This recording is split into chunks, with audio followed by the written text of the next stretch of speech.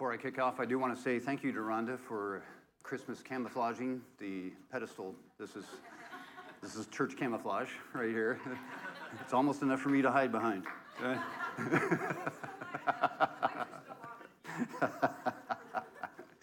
I appreciate everything, Rhonda. We always appreciate your decorations. It looks way better than anything I would come up with, trust me. Well, welcome. My name is Pastor Bill. I want to welcome you to a standalone sermon series. This is a one-week special. Ironically, it's called What's Next, because we're in that weird time where the old year is about to wrap up and the new year is about to start. And many of us have an opportunity to stop and reflect. What was the past year like? What will the next one be like?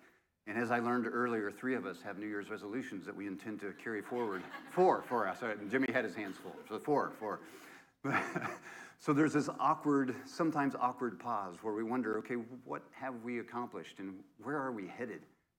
Because there's often a lot of things that weigh us down from our past and a lot of uncertainty about what lies ahead. But today I'm going to talk a little bit about how we handle that as Christians, because it makes a big difference. It makes a big difference not just in our lives, but in the lives of the people around us and the God that we serve and the community that we build, all of these things. And now that's not meant to put pressure on you. It's meant to say that God thinks this is too important just to let it happen by accident. So he's got great things planned for us, I'm convinced of that. But it all starts with mistakes. That's right, mistakes. How many people here have made a mistake? Today. Right? Right? Yeah, me too, right? So I have made some colossal mistakes, and I want to tell you about one of the mistakes that I made back in the day. Whoops, you got to turn this on before it works. Never trust me with technology. Back in the day, I was still a student in Air Force pilot training, and I was near the end of training. So near the end of training, you already know what your next assignment is going to be. They figured that out by this point. You're just kind of going through the last little bit to get there, to graduate, to get your wings. My assignment was going to be right back in the same squadron I was training in. I was going to be an instructor pilot for these same people that I was flying with now. So it was a weird feeling. I'm not one of them yet. And I know they're looking at me because, like, this guy's about to come in our squadron. What's he worth? Can he hold his own? And so I was trying super hard to do the best I could to impress everybody. And so there's this thing called four-ship formation. You've seen it if you've ever seen the Thunderbirds, right? So formation, just to put this all in perspective, pilot training is 1 year long. Formation is introduced about 4 months before graduation, 4 or 5 months. And four-ship is introduced in the last month of training. So it's new to me, right? 4 months ago, I never flew four-ship. I never flew formation, period. And now all of a sudden, we're in a four-ship. And I'm solo, which means there's no instructor pilot sitting with me. There's one other solo in the formation. There's 2 instructor pilots with their students, and that's the four-ship. And so we get out to the area, and there's a huge thunder cloud where we were supposed to go. So I was 2 at this time. You trade places, right? Everybody gets to practice, right? So I hear lead coordinating for a different area. Great, we don't have to mess with that storm. This is good news, right? So we go to a different area, and then we start doing our thing. And eventually, it's my turn to lead. Pressure's on. I know they're looking at me. I know they're going, can this guy handle it? What's he going to do?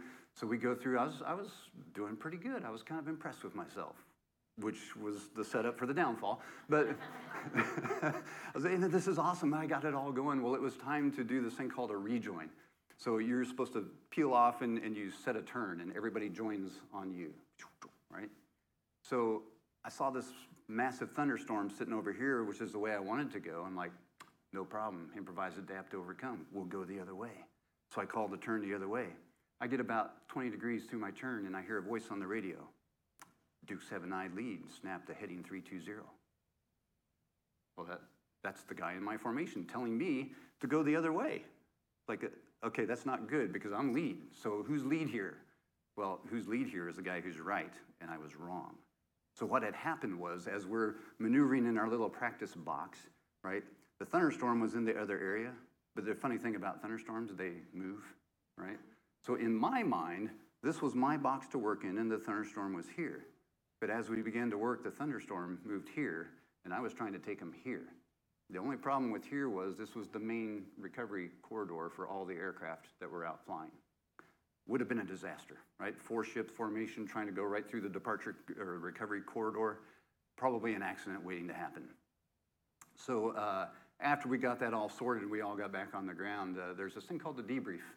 I don't know if you've ever seen the movies about, like Top Gun, where they all debrief.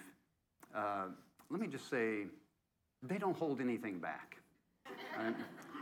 And for good reason, right? Because you want to make sure that you get your mistakes corrected and you don't get people killed. That literally can be life or death. So they are not necessarily kind. They are not vague. They are very, very direct and blunt. And they let me have it for like 20 minutes straight. I was like, I got it, all right? I know, okay, I'm not gonna do that again. And then we got through the whole rest of the briefing and people kind of go their way. Well, there was one guy that remained behind. He was a crusty old lieutenant colonel, Vietnam era. Call sign was Tex. That's how Texas this guy was. I mean, he walked bow-legged, out to the plane, And Tex was one of my early instructor pilots. When I first went to that aircraft, he was one of the first guys to fly with me. And Tex just had this country wisdom. And he just sat there and he was looking at me. I'm like, what, you coming for second helpings? What, you just lay into me now? He goes, you can learn a lot about people by their mistakes. But he said it really Texas-like, And he said, but you know what you can learn more about? Or what they do with those mistakes. So what are you going to do with this mistake? Like, well, I'm not going to do that again. He goes, that's a good start. He gave me a 5-minute, very simple lesson on what it means to get past a mistake, to be resilient. Says it doesn't matter if the mistake is made, it's done. You can't undo it. What happens next, though, is do you dwell on that or do you move forward? Because in this business, you've got to move forward and you've got to do it like that because it is life and death. And so don't worry about the mistake. He said it more country than this, but this is basically what he told me. Forget the mistake. Just remember the lesson. And what are you going to do with that next time? And if you make a mistake in the future, don't dwell on it. Move on. But move on intelligently. That day I learned a lot about what mistakes can do for us and not do for us, or do to us, might be the better way to say it. I don't know how many of you out there right now are thinking about 2023 and the mistakes that we've made or the things that have gone wrong or have not been our way. But I can tell you this, that dwelling on that is probably not going to help much, especially not going into the new year, because here's what I learned. The way that we think about our past can actually determine our future. Let me say that one more time. The way that we think about our past can actually determine our future. And if we're not careful, it won't be a good one. So that's what I want to talk about today. But I also want to ask you, how is your experience in this? How do you look at things that have not gone so well in the past? How do you look at mistakes? Are they opportunities to learn? Are they things that weigh you down? Are they things that define you? Once you make that mistake, that's just who you are, and you will be that forever. And I'm here today to tell you that's not true. That's not true at all. And God has something to say about that. Where do we begin? We begin with one of the greatest don't worry about your mistakes, look forward aspects in the Bible. That comes from the prophet Isaiah. Isaiah is talking to a people who are held captive by the Babylonians.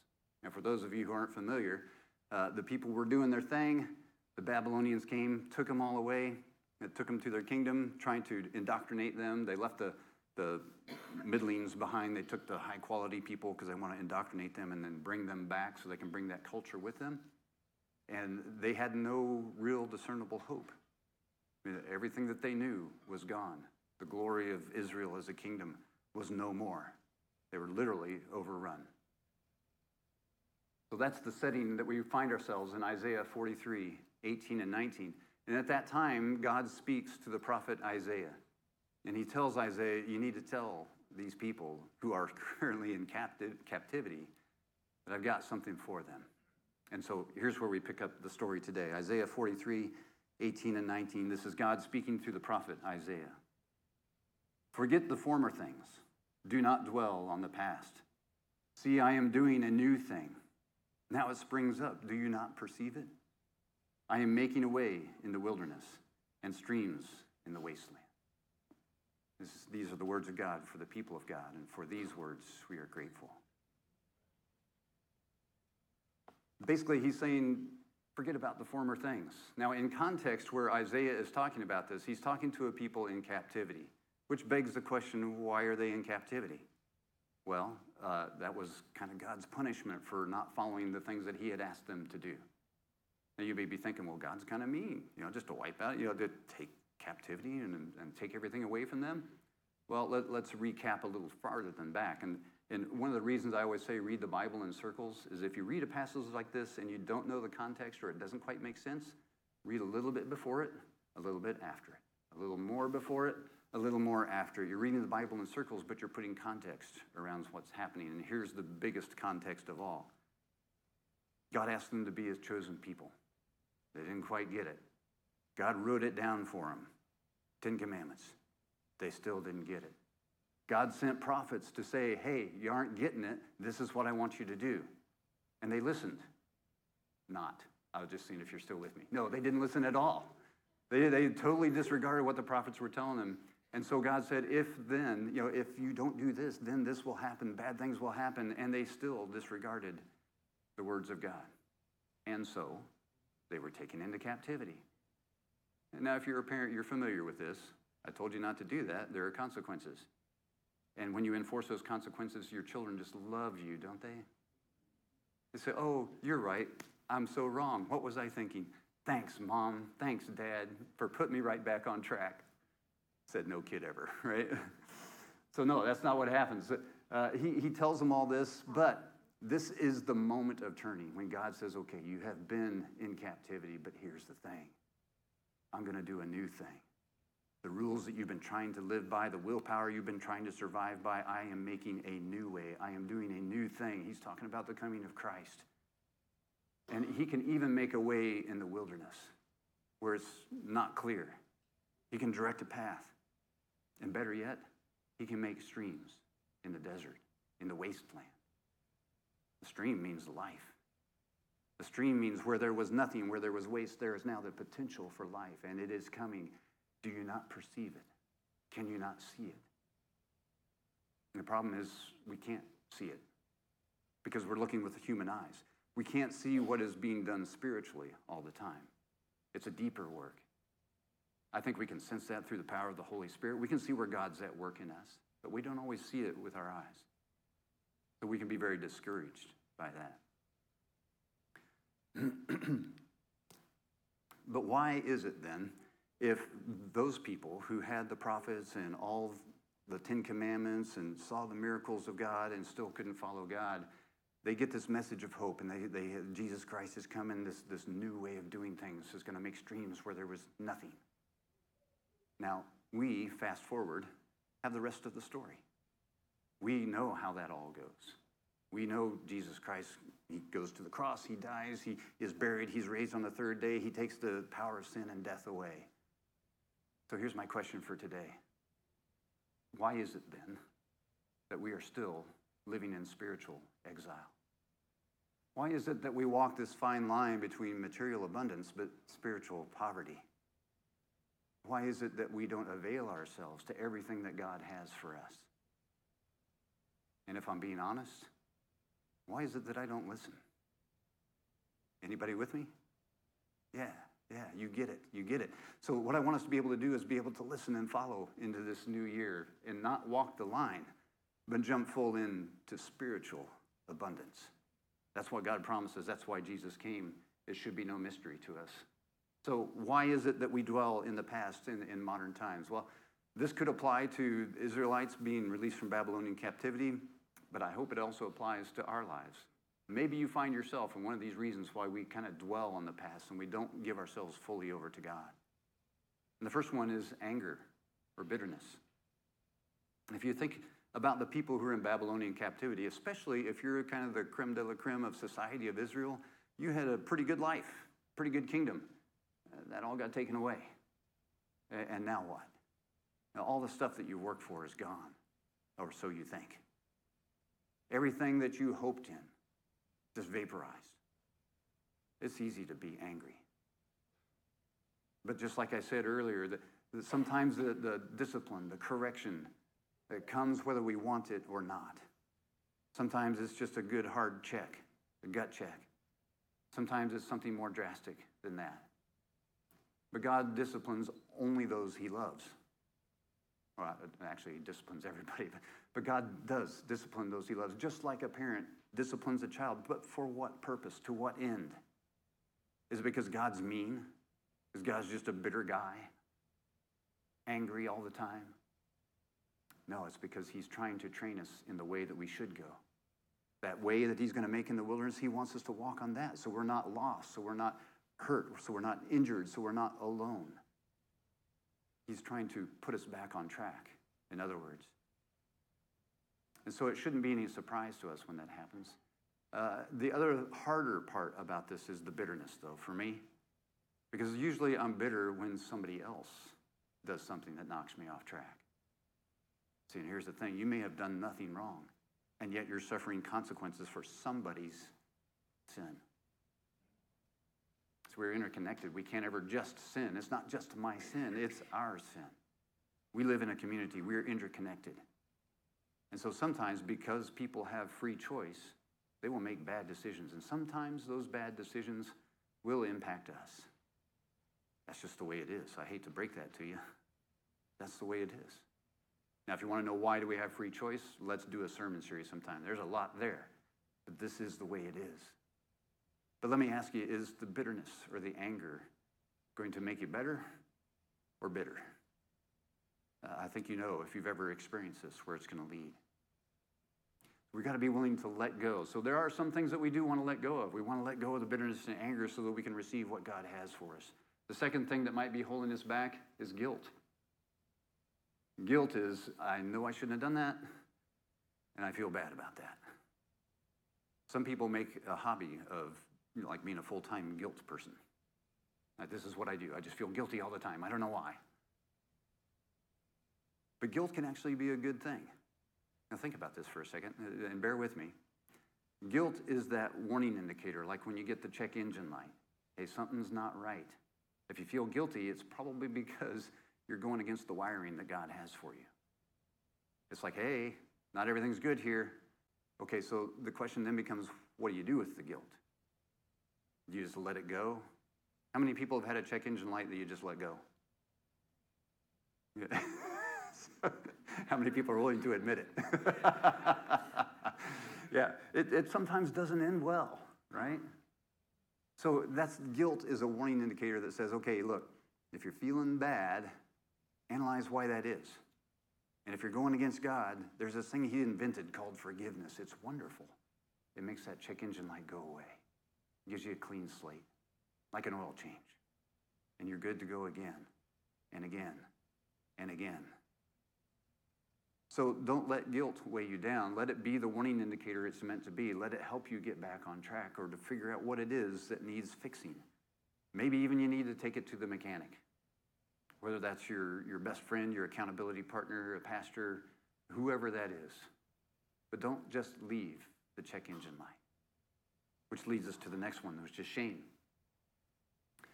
Shame is guilt which has a shelf life that has expired. Right? So guilt has a shelf life. It's only good for so long before it turns to shame. And what's the difference in my mind? I think I heard Brene Brown say this once, but guilt is I did. Shame is I am.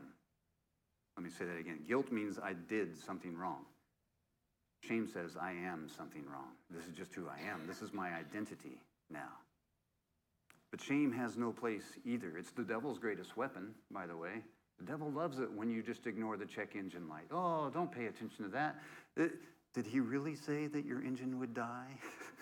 No, surely not. Because he wants it to devolve into shame. Because once shame gets a hold and this is your identity, now it doesn't matter to you anymore. This is just who you are. You're a bad person. You're a sinner. You're not redeemable. You're not even lovable. That's shame. And that's a lie. I'm here to tell you. The devil knows your name, but he calls you by your sins. God knows your sins, but he calls you by name. Let that sink in for just a minute. That's what God does for us. He knows everything that you've done. So don't pretend like you're just going to ignore this and like I didn't do that thing, or don't not check the engine light and assume that everything's going to be okay. God already knows. One of the things that always amazes me about confession is, confess your sins to God. Oh, I don't want him to think I'm a bad guy. God already knows. I hope that's not a spoiler alert for anybody. It's like, who are you confessing to? Like, if God knows, what's the point of confession? So that you know that it needs to be fixed. He already knows. So don't let shame get you in its grip, because once it's got you, it's really difficult to get out for us. But it's super easy when we turn to God and say, will you forgive me? Because what's the answer going to be? I'll get back to you. Let me think about it. No, he gave his son on a cross. That's how important he thinks this is. Of course the answer is going to be yes. So why do we wait? Don't let shame get its grip on you. The last thing that might be in your way is ourselves. I kind of like calling the shots. I kind of like the way I live. I kind of don't like somebody else telling me what I need to do. And God has a pesky way of doing that, doesn't he? I kind of like doing my own thing. Thank you very much. And so self becomes an issue. When I put myself on the throne, then who's God?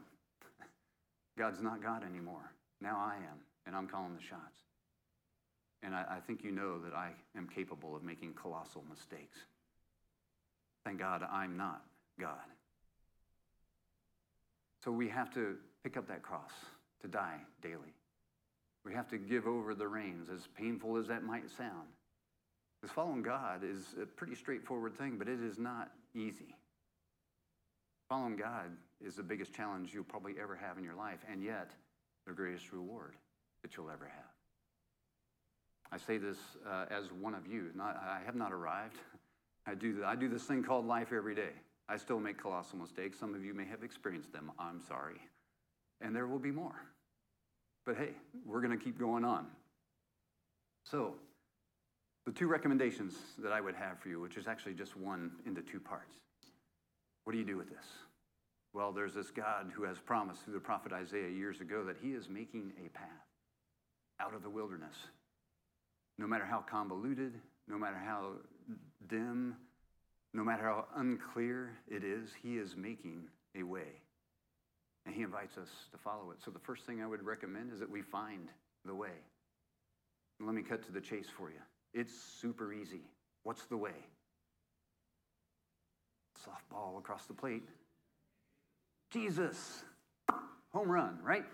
So Jesus, he says it himself. I'm not making this up. I am the way, the truth, and the life, right? It's super easy to find the way. It's super hard to follow it, but it's super easy to find. So maybe we make one of our New Year's resolutions, four of us make a New Year's resolution to find the way, to find Jesus anew this year. And the rest of you can join us if you like. But maybe that's the first thing that we need to do is to seek Jesus this year.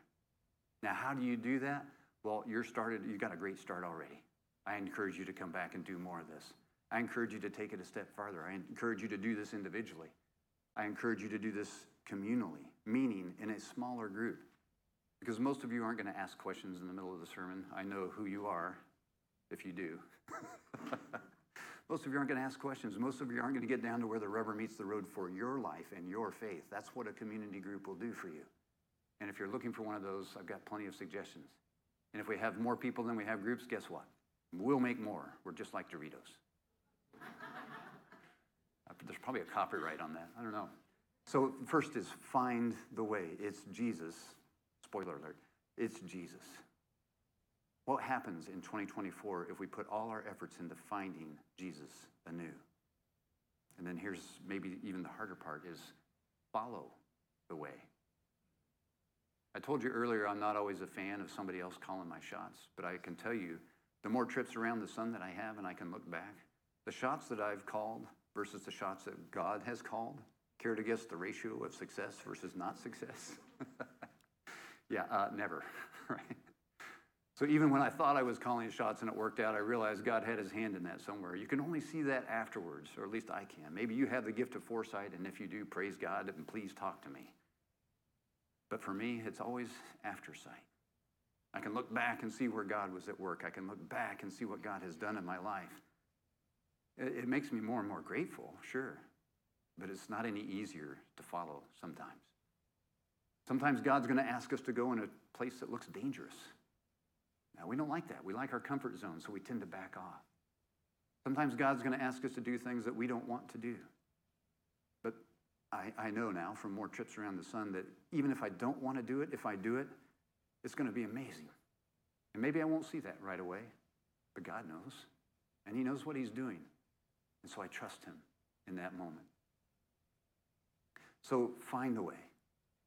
Follow the way. That also helps with accountability. When you're in these community groups, when we follow the way, sometimes we get a little distracted because there are a million distractions out there. All of you have one in your hand or your phone or your phone. Your phone is the distraction. In your hand or in your pocket or in your purse. There's a million ways to get distracted. The world's good at that. You need people around you that can help you eliminate those distractions. I encourage you to jump into that in 2024. The disciples said it best when they said, well, where else, Jesus is asking them, all these people are starting to fall away. My teaching is getting a little too difficult. Do you also want to leave? Do you want to go some other way? In other words. And the disciples say it best. To whom else would we go? Who else has the words of life? Answer, no one. No one else has the words of life. And here's the good news. No matter how lost we are, no matter how confused we are, no matter how unclear the future seems, we can always turn back. And God is always waiting. But my question is, why do we wait so long that our lives become a spiritual wasteland? What if we were proactive? What if we sought him out? What if we recognize that there's this God who long ago and still says, I am making a new thing. Do you not perceive it? I'm making a path in the wilderness. I'm making streams in the desert. Streams of life-giving water. The stream of living water. Who wants to find the way with me in 2024? Amen. Let's pray. God, we thank you for your Son, Jesus Christ, who is the way, the truth, and the life. As we come to you this morning, we recognize that we don't always see that way clearly. We certainly don't always follow that way clearly, and I am chief among them. So God, for the times that we have strayed, I pray that you would bring us back in your gentle way. And if not gentle, do whatever it takes, because it's that important. God, I also pray for anything that we're holding on that would hold us back. I pray for the bitterness and the anger to fade. I pray for forgiveness to reign. I pray for guilt to be what is meant to be, an indicator, a warning, not a lifestyle. I pray that you break the shackles of shame. That's not who we are. It's not who you made us to be. I pray that we would know the name that you call us by as children of God. And I pray that we wouldn't try to be God ourselves. It never works out well. It doesn't build your kingdom. It doesn't bring you glory, where glory alone deserves to be. As we just sang earlier, you alone are worthy of the praise, and you alone are worthy of the glory. Remind us of our proper place. Remind us of humility so that we might know you more, experience you more, see your kingdom